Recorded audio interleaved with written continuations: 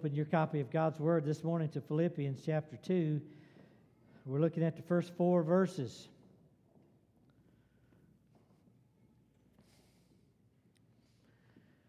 I came across an interesting, and I'm going to get to them in just a minute. I came across an interesting prayer this week, and I don't typically read prayers of other people.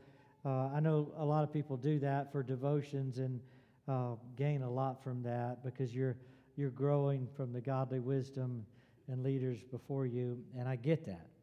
I just don't typically do that. But I came across this particular prayer, and when I read it, I thought, I like that. You know, that's real. That's right where I am, okay? The prayer went something like this. I'm not going to quote it, but it went like this. Lord, it's been a great day so far, and I am really thankful for all you're doing in my life. So far this morning, I have not cussed anybody out. I have not lost my temper. I have not lusted after anyone or anything. And quite frankly, Lord, I'm pretty glad about all of those things. But you and I both know in a few minutes, I got to get out of bed and get going. And then I'm going to need a lot of help. Can I get a witness? That's pretty accurate for most of us, that we can live Christianly as long as we're in bed. As long as we're asleep, perhaps, in bed. We can do the Christian life. But as soon as we get out of bed, it gets difficult. And we need a lot of help. Philippians 1 verse 27 says we are supposed to walk worthy of the gospel of Christ. We looked at that last week. And you might be thinking, okay, I'm supposed to walk worthy of the gospel of Christ. I need a lot of help with that. And God says, got you covered. Okay? Just keep coming with me, chapter 2. And he gets into chapter 2, and he begins to tell us how to walk worthy of the gospel of Christ. How to live Christianly as Christians. Matter of fact, those of you who love history would consider this day Reformation Sunday. Historically speaking, this is Reformation Sunday. And we're going to have a Reformation feast this evening. Wouldn't it be reformational if Christians lived Christianly? Like, pow. All of our lives, we have been living with the criticism that as Christians, you're just a bunch of hypocrites. Wouldn't it be revolutionary? Wouldn't it be reformational if Christians were not known as hypocrites, but were known as living Christianly, the way God wants us to live? Look at Philippians 2, 1 through 4. So then, if there is any encouragement in Christ, any comfort from love, any participation in the Spirit, any affection and sympathy, complete my joy by being of the same mind, having the same love, being in full accord with one mind.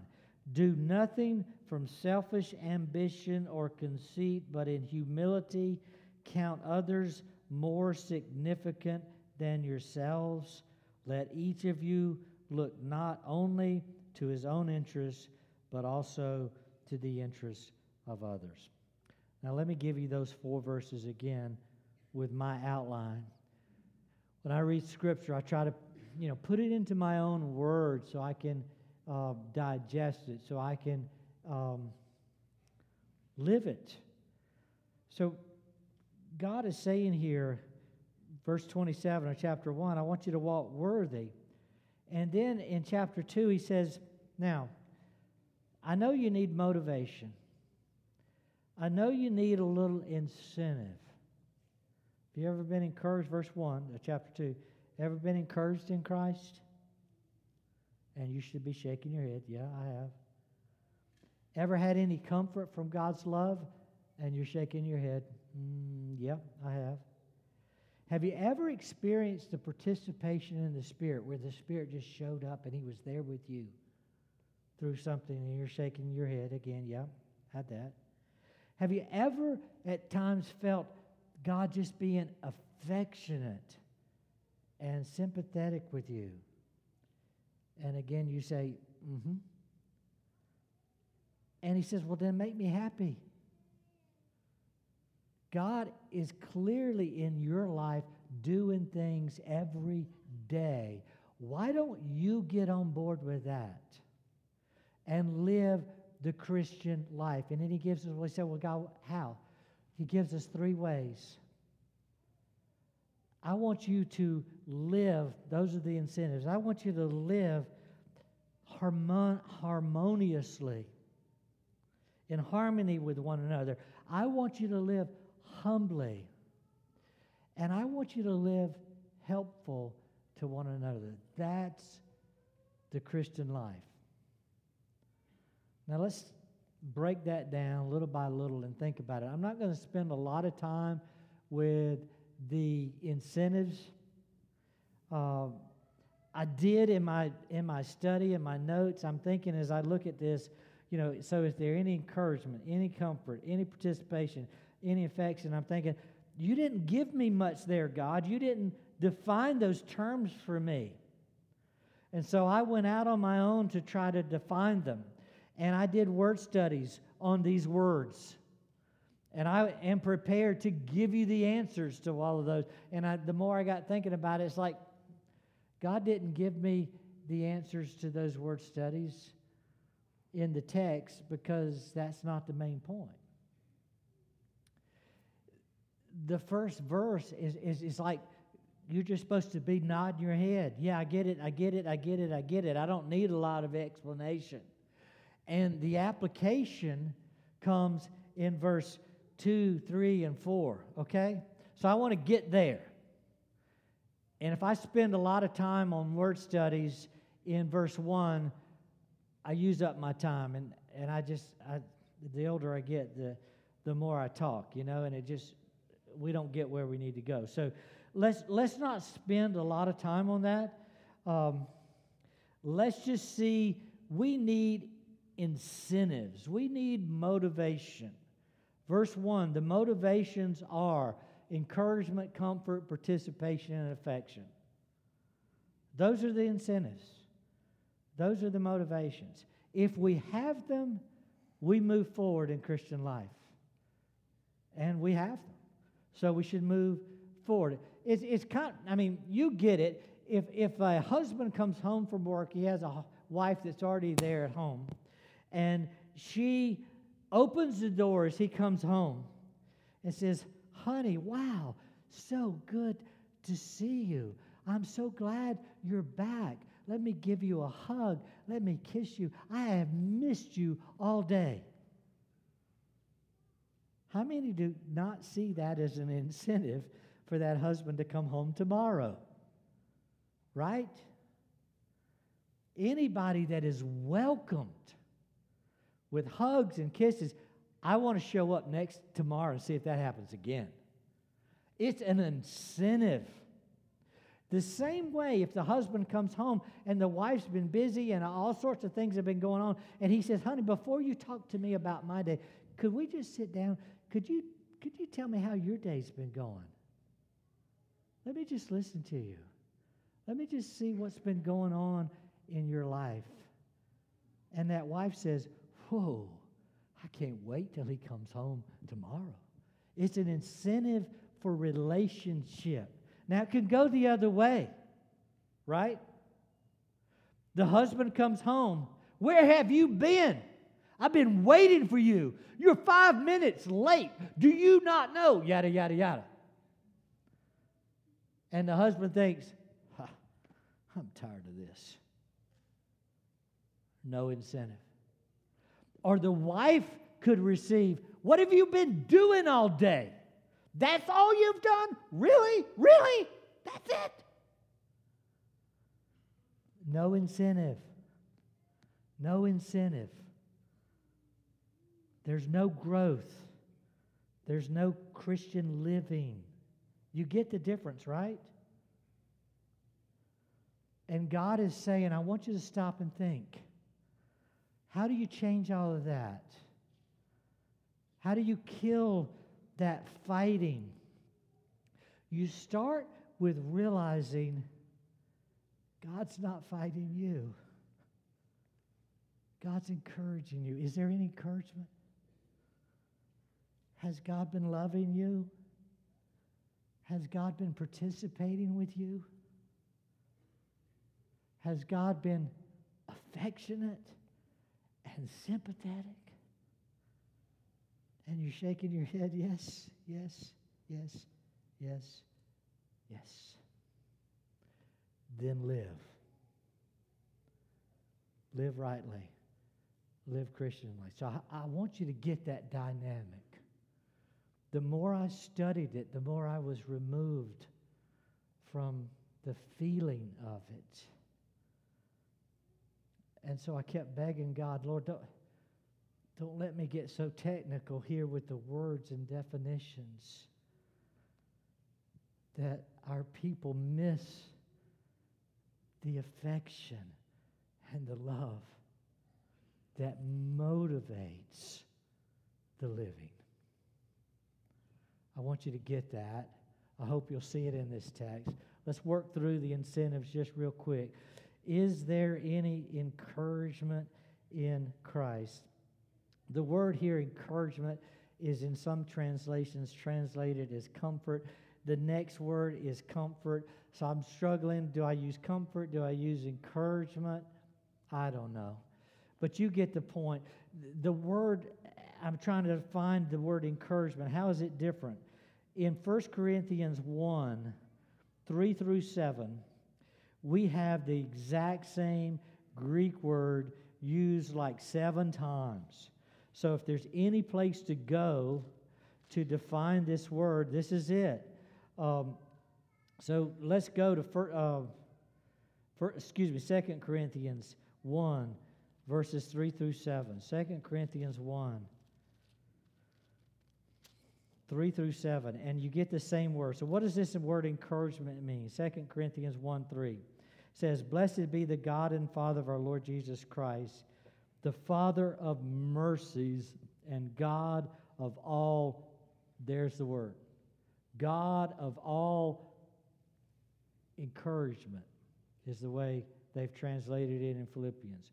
God of all comfort, who encourages or comforts us in all our affliction, so that we may be able to encourage and comfort those who are in any affliction with the encouragement or comfort with which we ourselves are comforted by God. For as we shared abundantly in Christ's suffering, so through Christ we share abundantly in comfort too. If we are afflicted, it is for your comfort, your encouragement, and salvation. And if we are encouraged or comforted, it is for your encouragement, which you experienced when you patiently endured the same sufferings that we suffered. Our hope for you is unshaken, for we know that you share in our sufferings. You will also share in our comfort, our encouragement. So the words are used interchangeably there, and you just see God the Father's comfort, God the Son's comfort, God the Holy Spirit's comfort. God is all in, Father, Son, and Holy Spirit, to encourage us in our afflictions, and through our afflictions to give us purpose and significance, that we are able to encourage others in their sufferings and their afflictions. God says, you ever been through something like that where you are suffering and God shows up, Father, Son, and Holy Spirit, just to encourage you? And then you realize a little bit later down the road that you're talking to somebody else going through the same struggles you've been going through, and you're able to encourage them, and you say, wow, that was for this, and my life has purpose, and it has significance. And God says, that's the point. I'm there for you. I encourage you. I give you strength and life. Look at John 14. It's 14 through 16. It's interesting. Some of you, I know I've got other pastors in the room that have studied Greek. It's interesting that the word for comfort is paraklesis, and the word for Holy Spirit is parakletos. The Spirit of comfort gives comfort. The close associations. Look at John 14, 14 through 16. John 14, I think that's right. Let me skip to verse 16.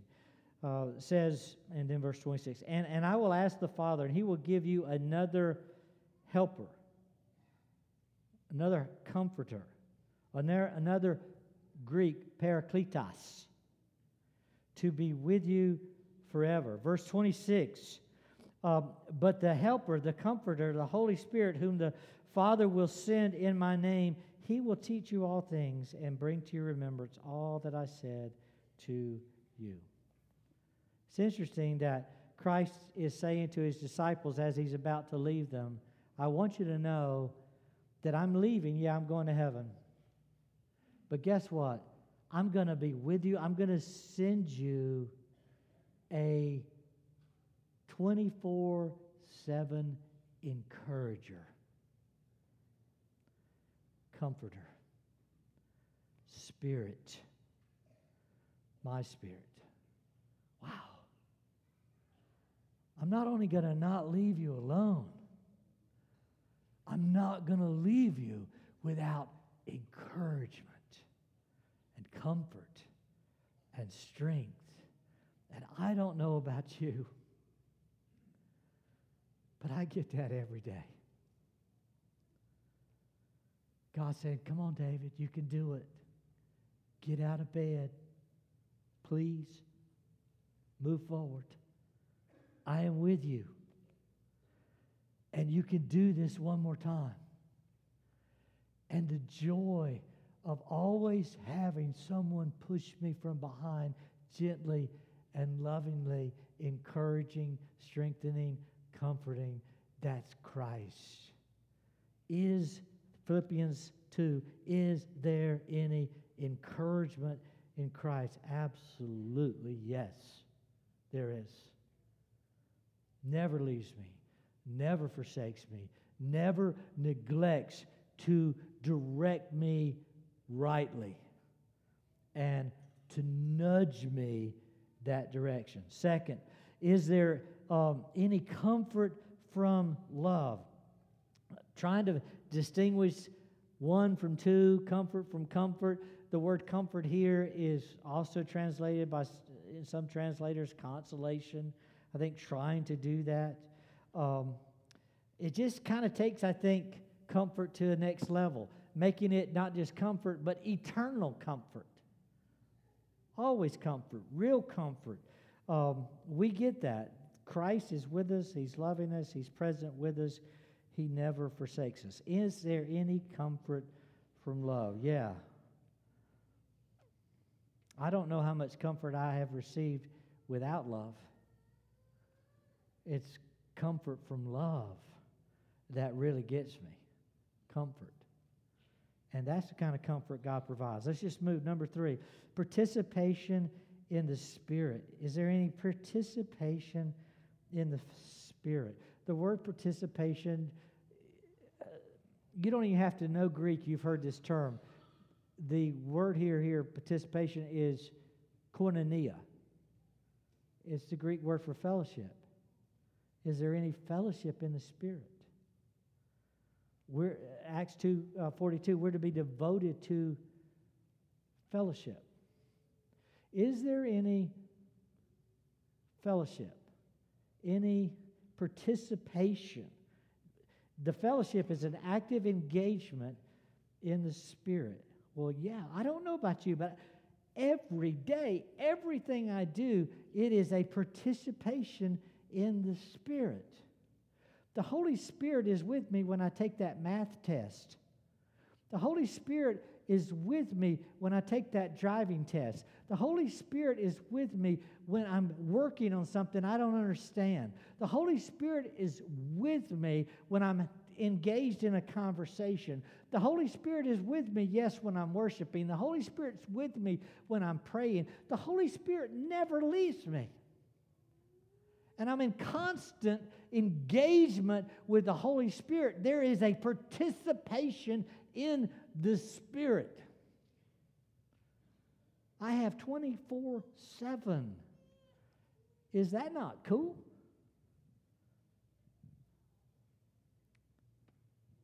Who else has that? Other believers. But non-believers don't. They're lonely. They're without hope in this world because they're without God. They don't have the Holy Spirit. They don't have what we have. Do you have a participation in the Spirit? And you say, yes. And what a joy. What a glory to have Christ and His Spirit with me constantly. And then number 4, do you have affection and sympathy? You who deserve wrath, you who deserve to go to hell, have you been embraced and redeemed and purchased with blood? And you say, wow, yes, I've had that kind of love, and I experience that kind of love now. Does that not change you? Does that not make you different? Absolutely it does. It makes me want to love Jesus. It makes me want to live for Jesus. Radically so.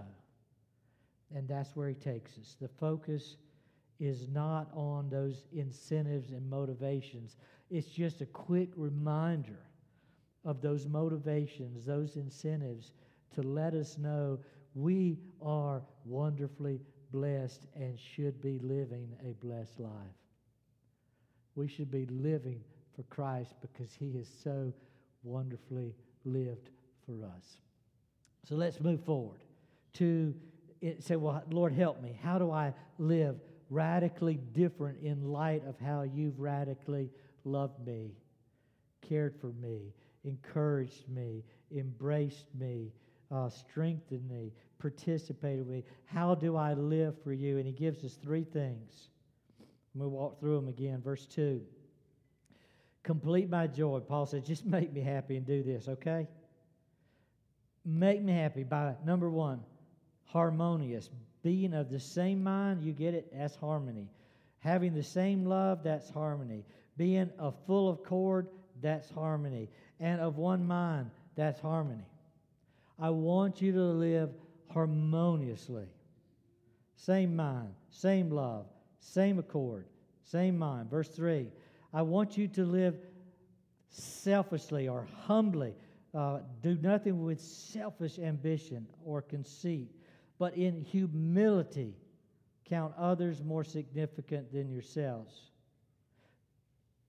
Harmoniously, humbly, verse 4, let each of you look not out to his own interests, but also for the interest of others. Helpfully. Look to help others. Those are the 3 points. That's Christian living. Let's think about it together. First of all, let us live harmoniously. Whatever we do, it should be done same mind, same love, full accord, one mind. How do you do that? You agree on doctrine. You agree on truth. Look at John 17, verses 17 through 21. Jesus praying his church would have unity, and the unity has a foundation, and the foundation is doctrine. John 17, verse 17 says, "Sanctify them in the truth." That's doctrine. I want you to get pure, right in the truth. Your word is truth, God's word. "As you sent me into the world, so I've sent them into the world, and for their sake I consecrate myself, that they also may be sanctified," or consecrated, "in truth." That's doctrine. "I do not ask for these only, but also for those who will believe in me through their word." So he was asking for the church that was with him. He says, "I'm not only asking for this church, I'm asking for that church, the future church, you and me, that we would all be collectively joined together in truth, that they may all be one, just as you, Father, and are in me, and I in you, they also may be in us, so that the world may believe that you have sent me." The world's going to see us as believers because we're harmonious. We're one. We're sanctified in the same stuff. We all hold this to be our standard. It's the Word of God. We are consecrated, meaning we are set apart for the truth, for the Word of God. Jesus says, "I am sanctified. I'm consecrated to live. I am the truth. I live the truth." I want my church to live the truth, to be set apart for the truth. That this is the standard. We don't sit around and say, "Well, I don't know, what do you think? What do I think? Well, that's your truth. This is my truth." He said, "No, that's garbage." We're set apart by this truth, the Word of God. Your word, he says, is truth. Not somebody else's word. God's word is truth. And we're sanctified by it. We're set apart by it. We're unified. That's our standard. I might misunderstand it. You might misunderstand it. And we need to work together to embrace it. But we are convinced and convicted that this is it. What does God say? That settles it. I might not believe it right. You might not believe it right. Somebody else might not believe it right. But whatever God says settles it. And so we keep coming back to what does God say? And then that gives us a unity or harmony, puts us on the same page, going the same direction, running fast, and with all the strength God supplies for His glory and His honor. It says, live, if you have anything from Christ, live on His truth, according to His word. Live harmoniously. Have spiritual unity. What does a non-Christian hear?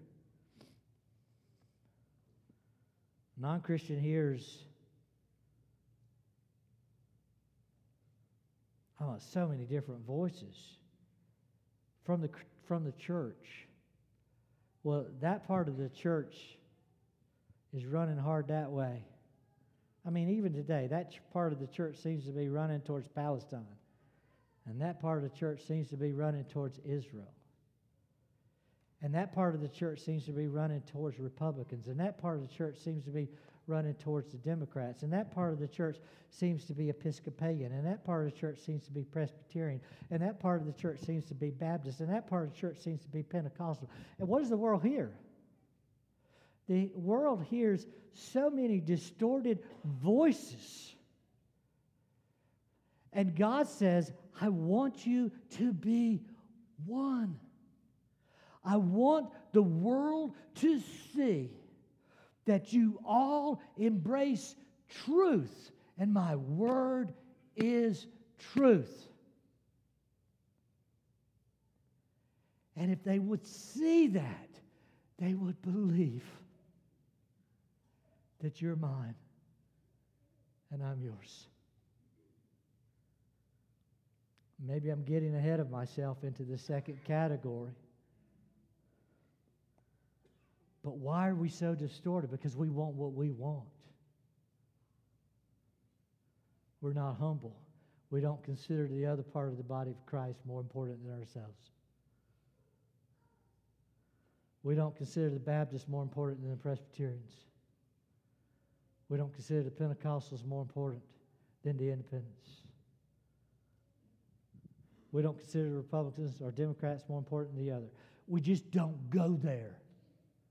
We don't. And we say, well, we don't go there because they're wrong and I'm right. That's the second part. I'm sorry, I'm getting ahead. But just stop and think about what it would mean to be harmonious. It doesn't mean you have to give up your exegesis and all your study in the Word of God to somebody who is shallow and hasn't studied and hasn't read. Because there's plenty of people who get it wrong just because they haven't read the whole Bible. And they don't have the interpretive skills to get it right yet. Doesn't mean one gives up for the other. But it means that we get together and we say, we agreed, right, that this is the standard. Yes, this is the standard. We agree. That's harmony. And I would suggest then, since I've read this through 40, 50 times, and you've read it through one time, I would suggest you consider it this way. And you seeing it for the first time differently, maybe you would suggest something. What would that be? And let us get together to get it right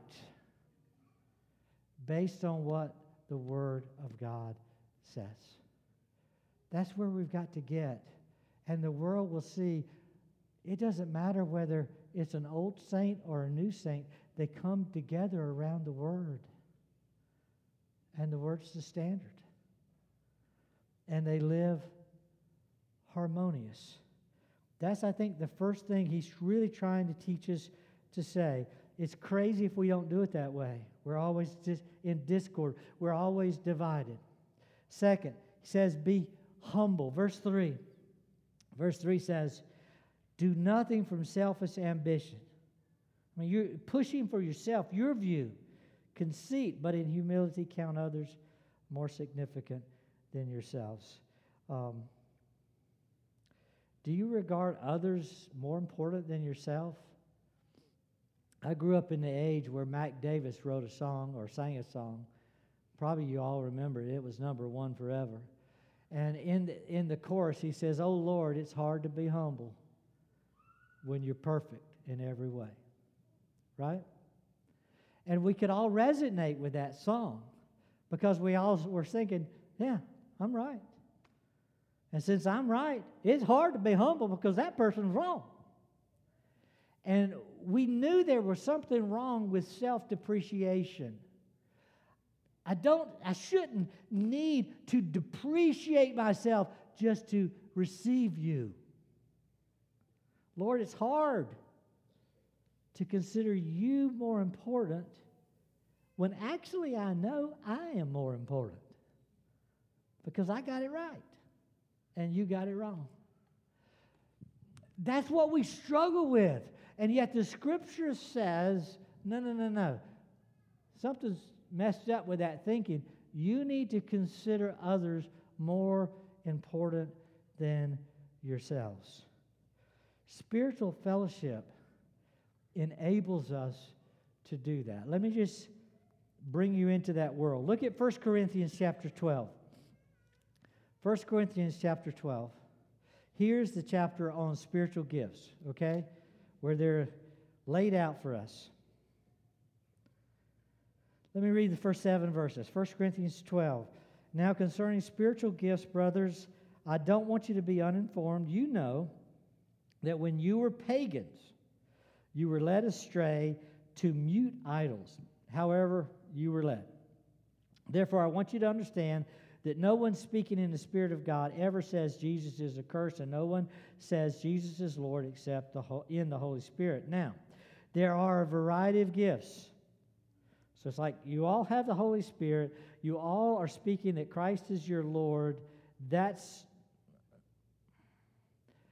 not a negative, and that's not inconsequential. That's significant. That means you all have received the Holy Spirit. Now, verse 4. Now, there are a variety of gifts. You got the same Spirit, a variety of gifts.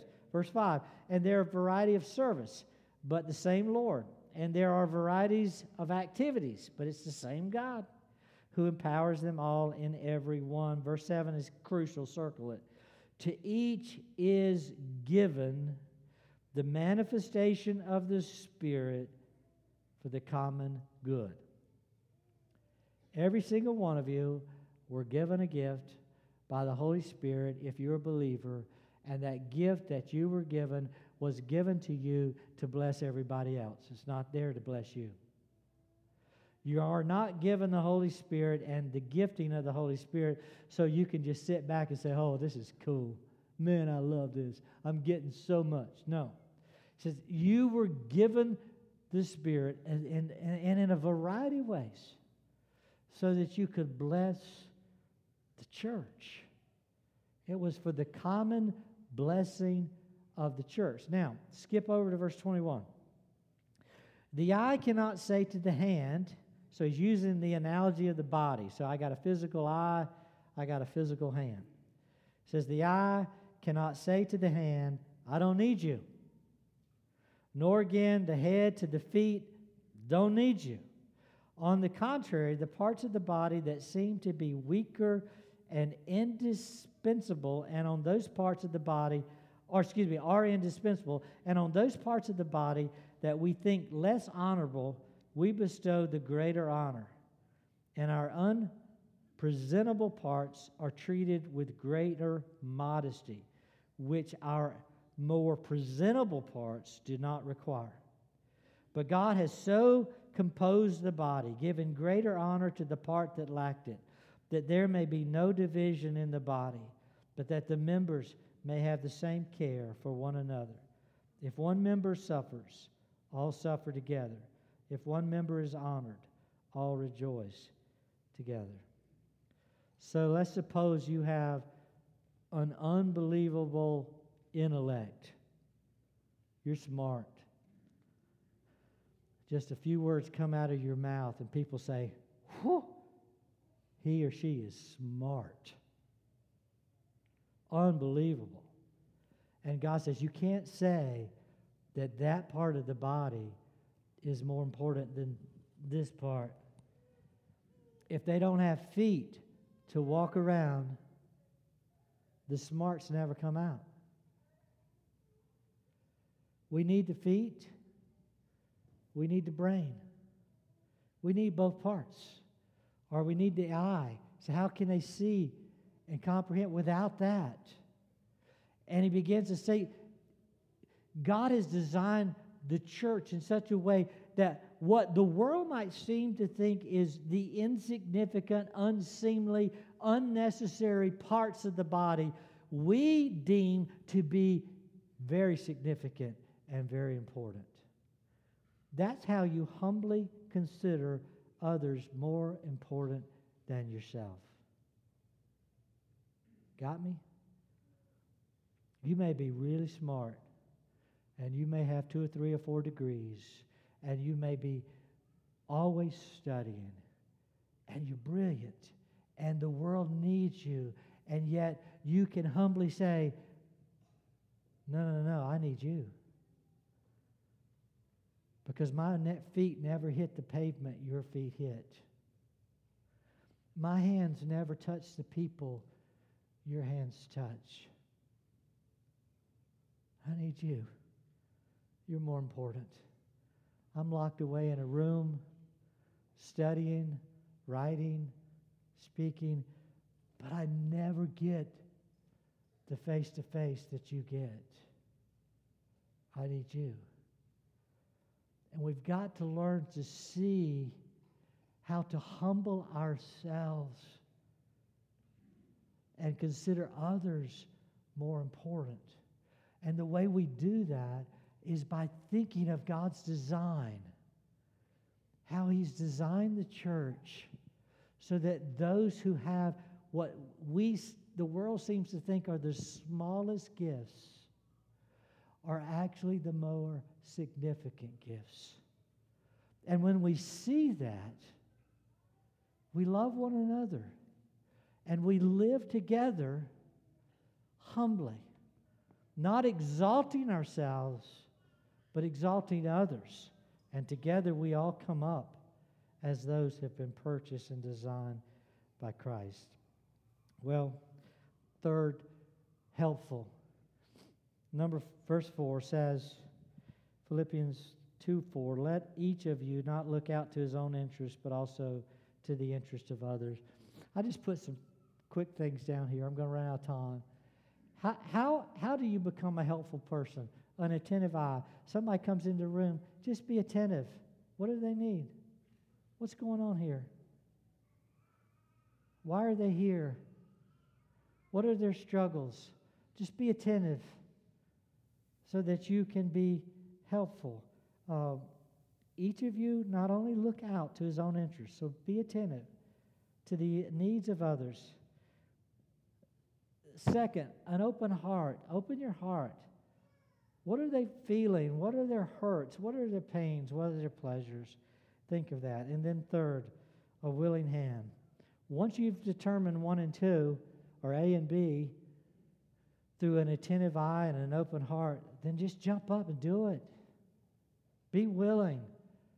I think I know what you need. Let me help. Jump in there and do something. That's what it means to look out for the needs of others. Let me just stop and apply this a little bit more.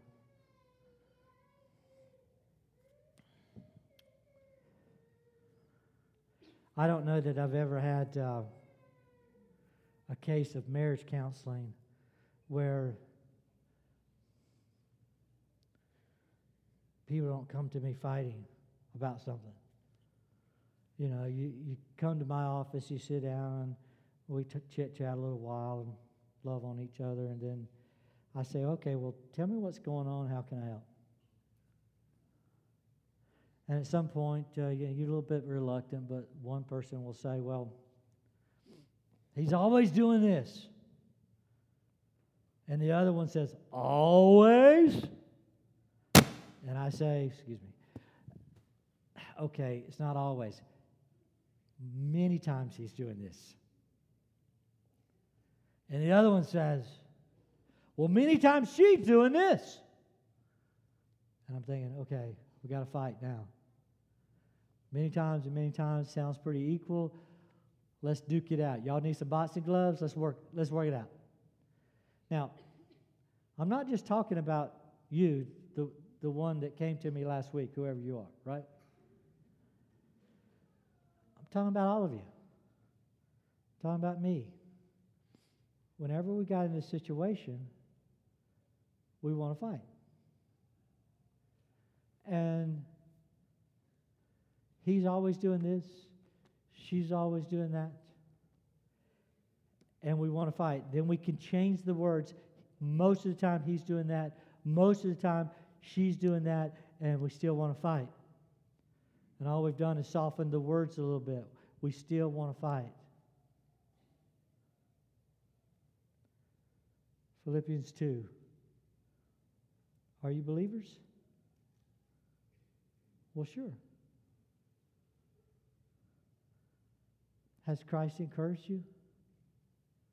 Has he been there for you and blessed you? Yeah. Has Christ ever comforted you when you were down, when you were hurting? Yeah. Have you experienced the Spirit just never leave you? No matter what you're doing, he's participating in your life. Yeah.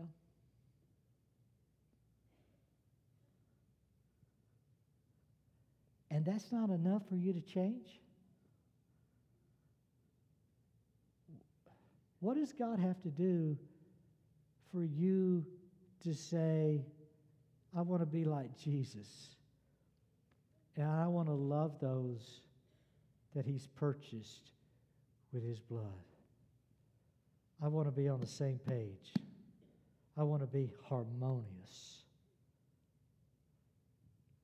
What is it going to take for you and me to quit fighting with one another? Because when that happens, Jesus says, and the world will believe that you're mine when you love one another. There could be revival in this land if we just get harmonious with people we say we already agree with. Right? Marriages could be different. Your workplace, are you on the same page with the people you work with? Your families, are you on the same page with your parents and your children, your brothers and your sisters? Life could be different, and the witness of Christ could be huge if we just loved the people we already say we're on the same page with. We live harmoniously with one another. And you say, but he's wrong, I'm right. Number two, what if you considered him more important than yourselves? Or her more important than you? Because that wrong, insignificant, low-life gift they have is actually more important than your brilliance. And sometimes we don't even put that into perspective. That God's not so much about our precision in theology as He is about our tolerance with the theological differences of others so that we can work it out and love one another. Be harmonious. Be humble. And when you see him or her come home, is your first thought, what can I do? Can I be helpful? Can I have an attentive eye to their needs? Can I have an open heart to their pain? Am I willing to get up though I'm tired and do something to express love? Christ says, do you not have incentive for that? That's Reformation. We can look at the history of Reformation, but that will change us if we just begin to see when Christ says, I want you to walk worthy of the gospel, that he's talking about radically different lives that's completely different from the world in which we live. Let me pray for us. Father, Son, and Holy Spirit, my heart breaks. I know there's more here than I've expressed. I know there's more here than I do, and there's more here than we do. Have mercy upon us sinners. Forgive us. Cleanse us. Lord, we have forsaken you, but you have not forsaken us. Thank you. Let us come back to the God we love. Let us walk worthy. Let us be the light on this hill. Let us be the people of God. Let us be changed because you've changed us. Lord, we thank you for loving us. We thank you this is not playtime. We aren't playing church. Our passion, our heart is to be seriously yours. And we ask that you would make us that. for your glory and for your honor. For those in this room, Lord, that don't know you and are not sure what they got into this morning, change them. We ask that you would show them the light, the beauty, the glory of Christ, and draw them to yourself. And we ask in Jesus' name, amen.